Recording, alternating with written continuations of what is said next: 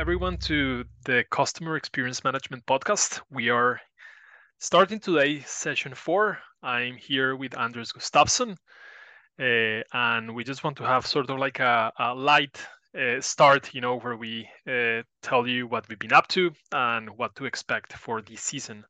So, hello, Anders. Very Hello. nice to talk to you about experiences once again, and Yes. to hear you have been doing some amazing things in the past months that I'm sure that at some point they will become papers, some of them will become talks, of them will become classes, because you have this very multifaceted expression of your research and doings. So but maybe you can tell us what have you been up to a little bit. Yes. What have I been up to? Tricky question because it's so much. I've been working like crazy on various papers. So we have a paper out on how to perform a demonstration in stores and also online.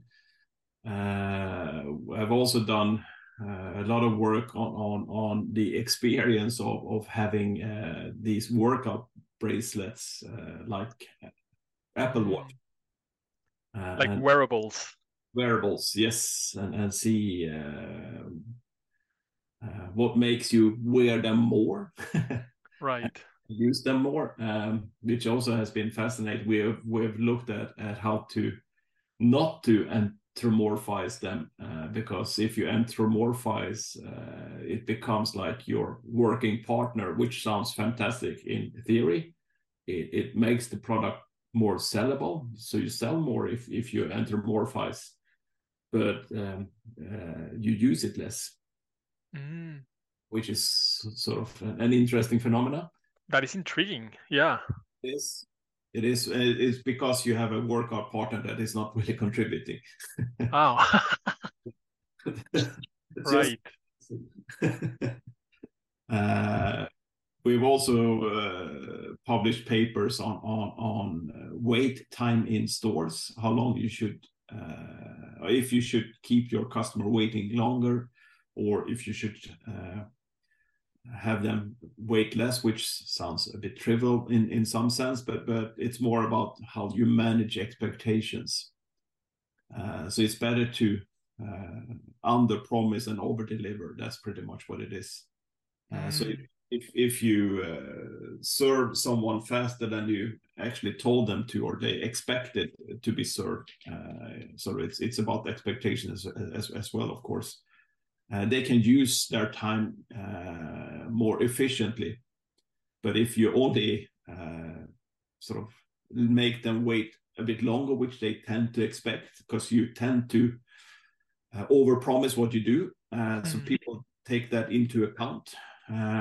It doesn't hurt you that much. So the gain of serving people faster is actually much higher than letting them wait a bit more. And then, of course, you have a big bump after a while when they have, waited more than they expected for to. long. Yeah, exactly. So that's bad.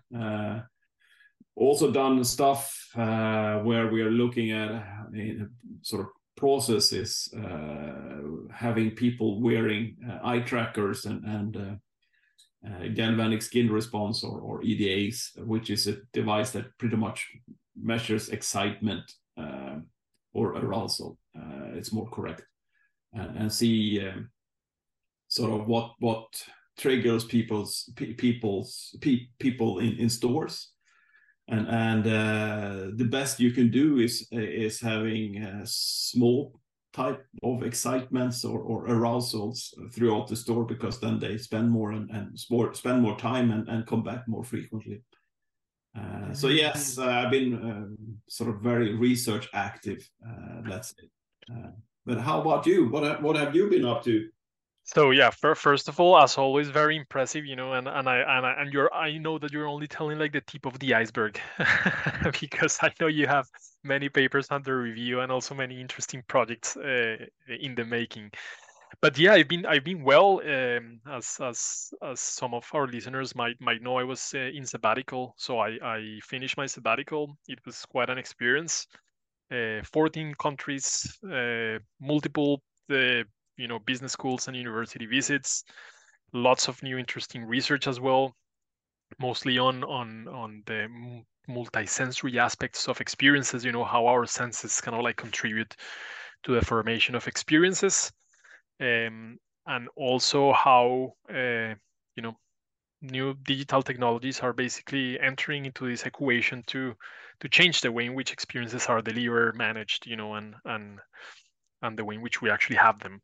So it's been also quite active. Now I'm back in Norway, very excited to start new collaborations and to continue some of the ideas that you and I have been having. That's something that we will also talk about later in the podcast, as we have some quite interesting projects together on the ethics of customer experience management. And well, I'm not gonna give a sneaky preview of all of them, but we will come back with some interesting insights from research. And the last time that Anders and I met, we started this discussion of what are experiences, and it's a discussion that we have had probably like several times now. And I think no wonder why, because this is a discussion that probably is endless in some ways, that people have been having for hundreds of years. But of course, with the new research, with everything that is happening, there are always new insights. And it caught my attention that Anders have been having some quite interesting reflections that potentially will become a paper in the future. And these reflections are about, again, what are experiences, and not only from a field specific viewpoint, but also trying to bring insights, from different fields. So I would like to ask you, Anders, what are experiences? And, Yeah, and I don't mean to put you in the spot. I know this is a complex question, but I know you have some very interesting reflections about it. it is very complex for sure, this was actually triggered when we started to run the course, because we have been challenged by a lot of students and comments. What is really an experience, and how can you measure and capture it? And this has been something that's been bothering me for a while, because research is not that consistent, really. If you look at one perspective, let's say it's a Pioneer-Gilmer perspective, it's more like the overall evaluation of all your transactions with a firm. That sort of forms some type of opinion on the experience you have with that firm, and then of course they can go down to memorable moments, which they sort of heavily market that you should have. And so that's one perspective, and then you look at what Lemon and Verhoef is saying in terms of sort of trying to capture that from a firm's perspective. You don't. It's not different compared to what you do in customer satisfaction research. You get the same results pretty much. And even if you have different dimensions, and if you look at the few not meta but literature reviews out there on how to measure customer experience, the independent variables, what firms do, and the outcome, the dependent variables, they actually are mixed up sometimes. So sometimes an independent variable becomes a dependent variable, and it's very inconsistent in terms of what dimensions a dimension a customer experience actually is. So I would say that sort of the research on that is not conclusive. It's still evolving, sort of how to measure customer experience from what we say is a cumulative perspective, which is sort of one where you aggregate all the experiences. So that's one way. I'll get back to a solution later on, of course. And the other existing theory is that that's sort of from Becker-Jackola, where they're talking about that an interaction is every interaction, sort of, and experience is every interaction you have with a stimuli that is designed by a company. And the reaction you get from a customer then is divided into sensory, emotional, cognitive, social, and behavioral. So you have 5 dimension that is influenced by your interaction with a stimuli that is designed by a company. So that means that you have a transactional view of what happens, which is also existing in research, how to measure, of course. So you have the cumulative versus transactional. I'll get back to sort of what that actually means in a while. Then you can sort of start with, okay, that's easy, right? You have a sensory experience, and then you have a cognitive experience, and then have an emotional experience. The problem is, how do you measure that? Then we get into sort of the way we have done it in the past. It's usually outcome based, which means that first you have an interaction, and then you go back and ask a person, sort of, you can measure these 5 dimensions. You can measure sort of your emotions, and there are really good scales doing that. So it's not a problem, but it's sort of, the issue is that it's outcome based. So it's not in process. So what you really want to do is capture these 5 dimensions in the actual interaction. That is interesting. So in a way, it's like, it's not necessary. So the way it has been measured is like, I interact with the stimuli, I feel something, and then I say I felt that. But whatever happened throughout the interaction, process-wise, that led to that outcome is what you're talking now about. Yeah, because you measure after you've been to a store. Yeah. You sort of get a questionnaire, and then you fill it out. But then you have to sort of understand or realize that what that builds on is that it's your memory. That's what I was going to say, because you are in the end evaluating the experience that you remember. Yes. So then you have to sort of get into, which is sort of, this is where I'm starting to get a bit nerdy, because this is what I'm trying to sort of tease out. What happens is you have a short-term memory. So you can remember a couple of figures, or you can remember sort of just what happened here and now. So you have a short-term memory, but in order for you to actually call back that memory, it needs to be stored in your long-term memory.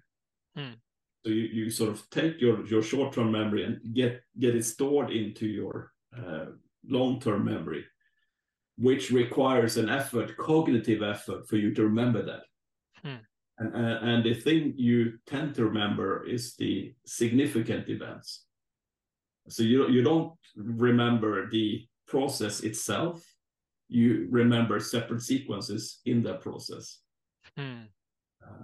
which is how our memory works. We recall different sequences in our life. We don't recall the whole process of, you don't recall the whole process of you going to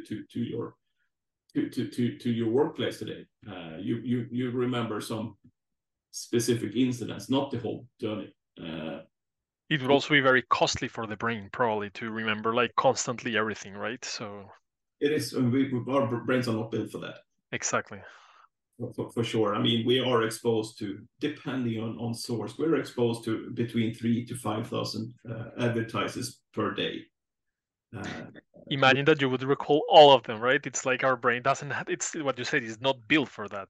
No, and our brains are lazy. We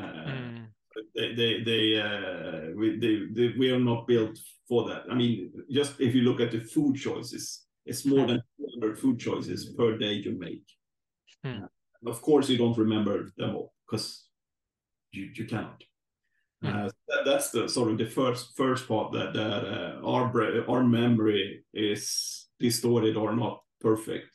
So unless you capture something in the process where it's actually happening, you get a censored version or a version that is sort of not the whole truth of what actually happened, because it builds on your memory. Hmm. And correct me if I'm wrong, but I would say also, one of the things that I would think of is kind of like this historical division between conscious and unconscious processes, because sometimes you might be conscious of something that actually was the cause of, but in some cases you might not necessarily be aware of the cause of, yet Exactly. you would report something that you think was the significant event or something. Yeah, and your brain, as you point out, works in the background, even if you don't make even if it doesn't reach your cognition, your brain still makes decisions. Got Uh, it. it's sort of you have an unconscious process that is ongoing, uh, Hmm. but that's when it gets into another interesting aspect. If you look at research, we usually talk about top-down processes and bottom-up processes, and the bottom-up processes tend to be triggered by what happens in our surrounding. So if a lion comes chasing you, that's a typical bottom-up process. Hmm. You see the lion and you start running because you know that's not a good thing. Uh, so if you have this interaction and you want to measure senses, you want to measure emotions, you want to measure cognition and social and behavioral. How do you do that in a process? Hmm. And here's where the processes sort of become interesting, because you don't measure your sensory experience in the process by a questionnaire, because it's a bottom up process. You don't know exactly what triggers a reaction. Hmm. So you need to experiment and expose people to colors, to lighting, To variations of, so to know what exactly is that is driving the bottom up process. and Hmm. it's not these 5 dimensions go in unison. So it's not just one channel that gets an input. The 5 dimensions. It has to play or have an interaction with something else. Hmm. What tends to happen is that this bottom up process, the coldness of the air or lighting or whatever, goes into an emotional reaction, which tends to be that either you like it or you don't like it. So it's a sort of you're triggering some reaction if it's pleasant or unpleasant, which in turn triggers a behavior. So they sort of, you have interactions that interplay all these 5 dimensions. Which And makes it sound more like an architecture rather yes, than these independent things, right? exactly. Hmm. Exactly. And the top down processes are more thought out, deliberate. It's something that you can think about, and that creates an emotion, which creates a behavior. Hmm. So it's sort of they're all interplaying as you say, and you have to go through an emotion that will trigger a behavior. So it's not the cognition itself that triggers something. It's how I feel about it. Yeah. So the sort of that's what I've been up to, trying to sort of tease these things out. And if I look in literature, there is actually very little on this. They seem to be on customer experience. They seem to be occupied by trying to figure out dimensions and how they work in a cumulative way. Not so much this process approach. I think that is fascinating, and one of the things that I really like is that you really are also creating a bridge between, uh, let's say, marketing or business based customer experience research and more like psychology based. research on what constitutes our experiences. Some of the things that you were mentioning reminded me of I think I mentioned this to you at some point, like this predictive coding theory of perception that says that basically the way in which our brain perceives the world around us is based on the incoming sensory input, bottom-up processes, as well as our previous experiences with those inputs that basically become a sort of way to attribute value or a sort of like color, to those sensory stimuli.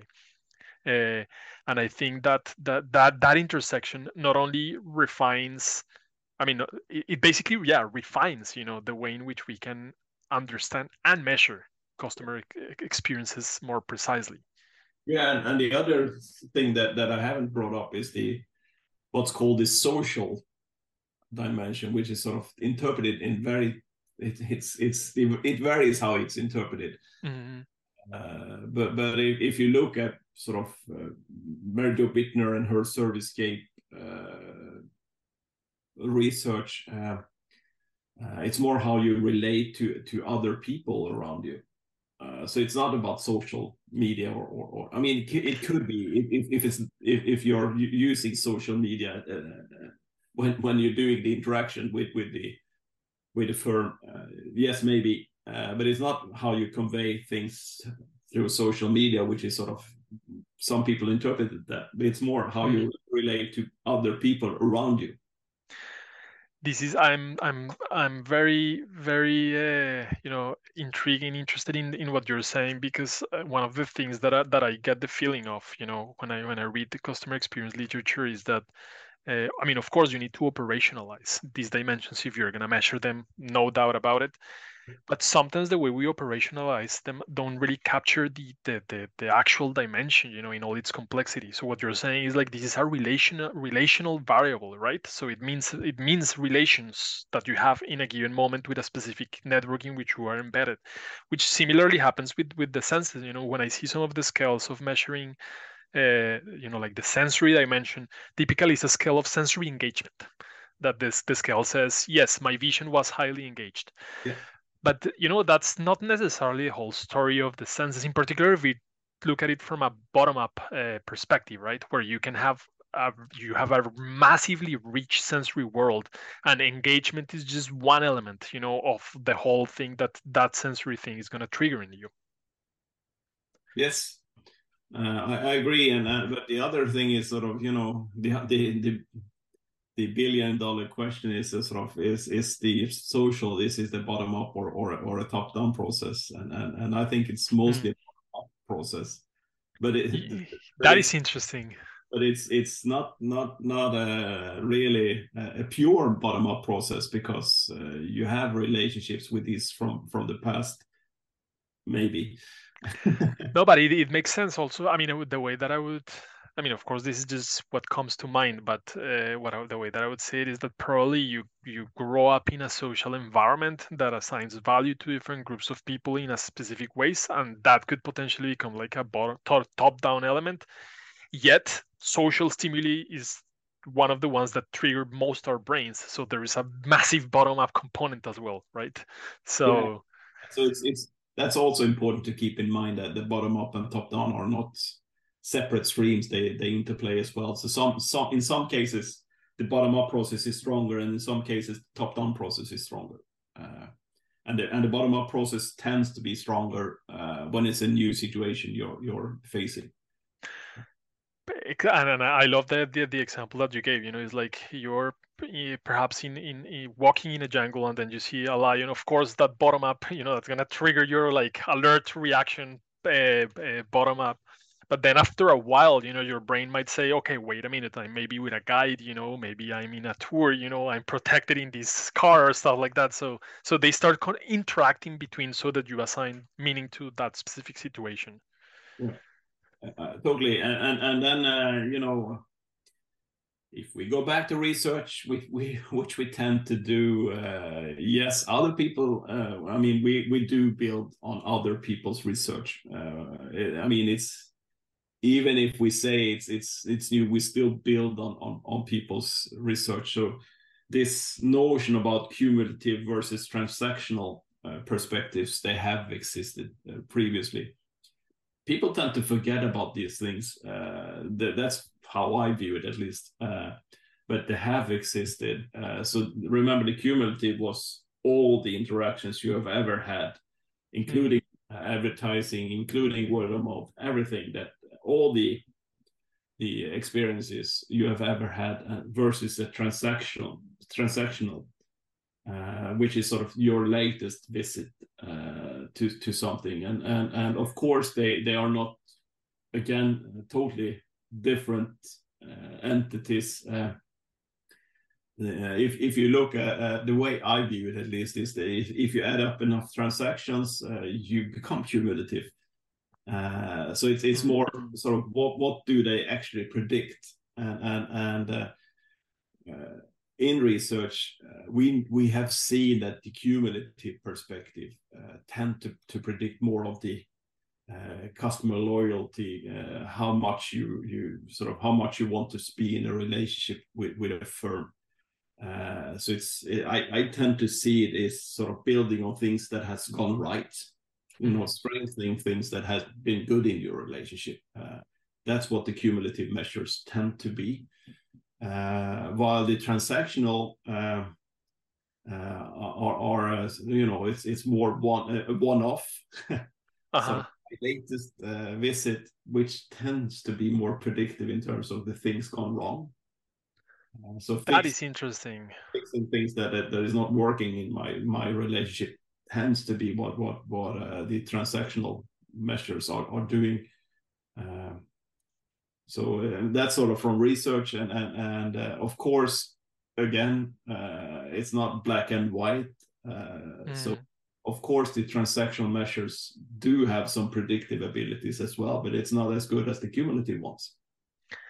That is super interesting, because and in a way, what you're saying also is like they capture potentially different elements, of Yeah. of the experience, which I think makes absolute sense. But I also want to say something that resonated quite a lot, and it's like people tend to forget that research has already talked about this, and I Yes. think this is something that happens quite a lot in many contexts. In particular, when we look about cross field as well, when we're talking about different fields, it's like sometimes in other fields like human computer interaction or psychology, people have talked about experiences and there is a big tradition in them, but we tend to forget.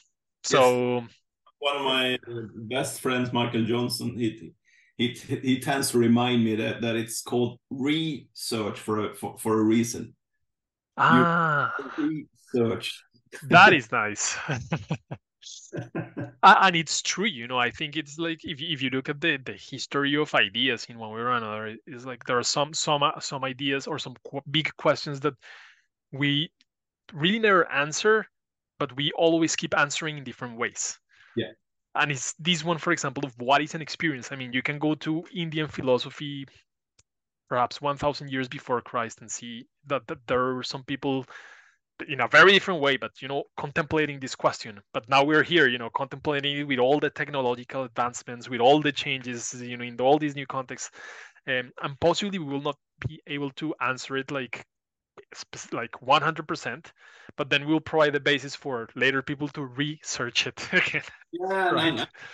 it's also a focus area. That's how you should view it. It's not unrelated to everything else we're doing. It's a focal area of something. So now we're trying to figure out what an experience is, and what a good experience is, and how to create magical moment. But I mean, deep down, we're humans.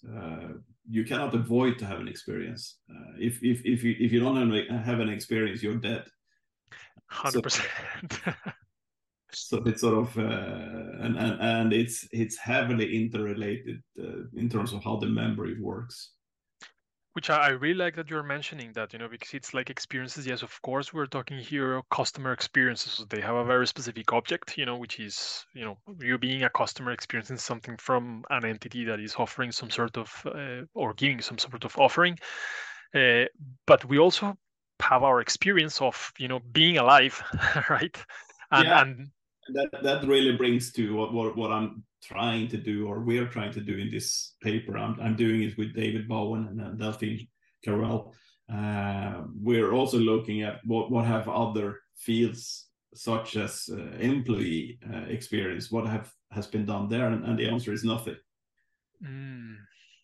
Because I mean, employees have experiences as well, and I mean, 100%. and they're an important part in terms of creating customer experiences, and we haven't really looked into that, and we build the experience rooms or the service caves. They're built up the customer to the largest degree, at least. But that is quite interesting, because you're actually broadening up these, like the experience landscape. It's like, yes, we're talking about customer experiences, but there are multiple other stakeholders, let's say, or experiences, going around the customer experience that might interact with each other as well. Yeah, I mean, they do. I mean, that's sort of what also research is saying. Exactly. It's and then we're also looking at, that's a bigger issue. We don't know if we're going to keep that in the paper, but sort of what the human experience consists of, sort of multiple interactions with firms. So it becomes like a system of interrelated relationships you have with different firms, with different friends using social media. So we're also looking at sort of what has been done in terms of human experience and how to connect it to customer experience. There's nothing there really, but anyway, That is fascinating, and I have to say, I really like it, because it's like when you look, for example, at customer journey literature, then you see it's like typically you just map the journey with a given firm, but then you have multiple of those in parallel with other firms. You have multiple of those in parallel with other, not necessarily firms, but it could be, your family, like not necessarily customer experiences, but experience journeys that might be, overlapping, interconnected, that creates sort of this web of interactions, I guess. So we're just tapping into the literature and see if we can find anything useful there. It's yeah, there's not much there. Well, this is super interesting, and thank you for sharing that, Anders. I think this is actually a very, very, very good start for the new season of the Customer Experience Management podcast. Just to so that you get a hint of what is coming in the next episodes that we're going to be recording. We're going to keep tapping on the question, what is an experience, from different perspectives, from different contexts, and we will bring you some interesting people. We will not tell you in advance who, but soon enough you will learn who are new guests. Lots of ethics, lots of discussions on what experiences are, how to measure them, and also diving into specific contexts as we have done in the past, trying to see how this expresses in specific, business contexts that might give you an idea of how to use it. So I think, I think this is a good start, Anders. I'm not sure if you have, if you would like to say anything else before we close our introduction episode. No, I don't think so. I think I've talked enough this episode.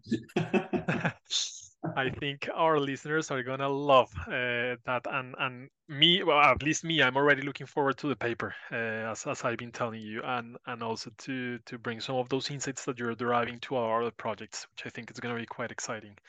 So great. So everyone, once again, welcome to the fourth season. You will hear from us, and we hope that you will enjoy it as some of you have told us have enjoyed the past seasons. Yeah, thank you so much. Looking forward to hear from you.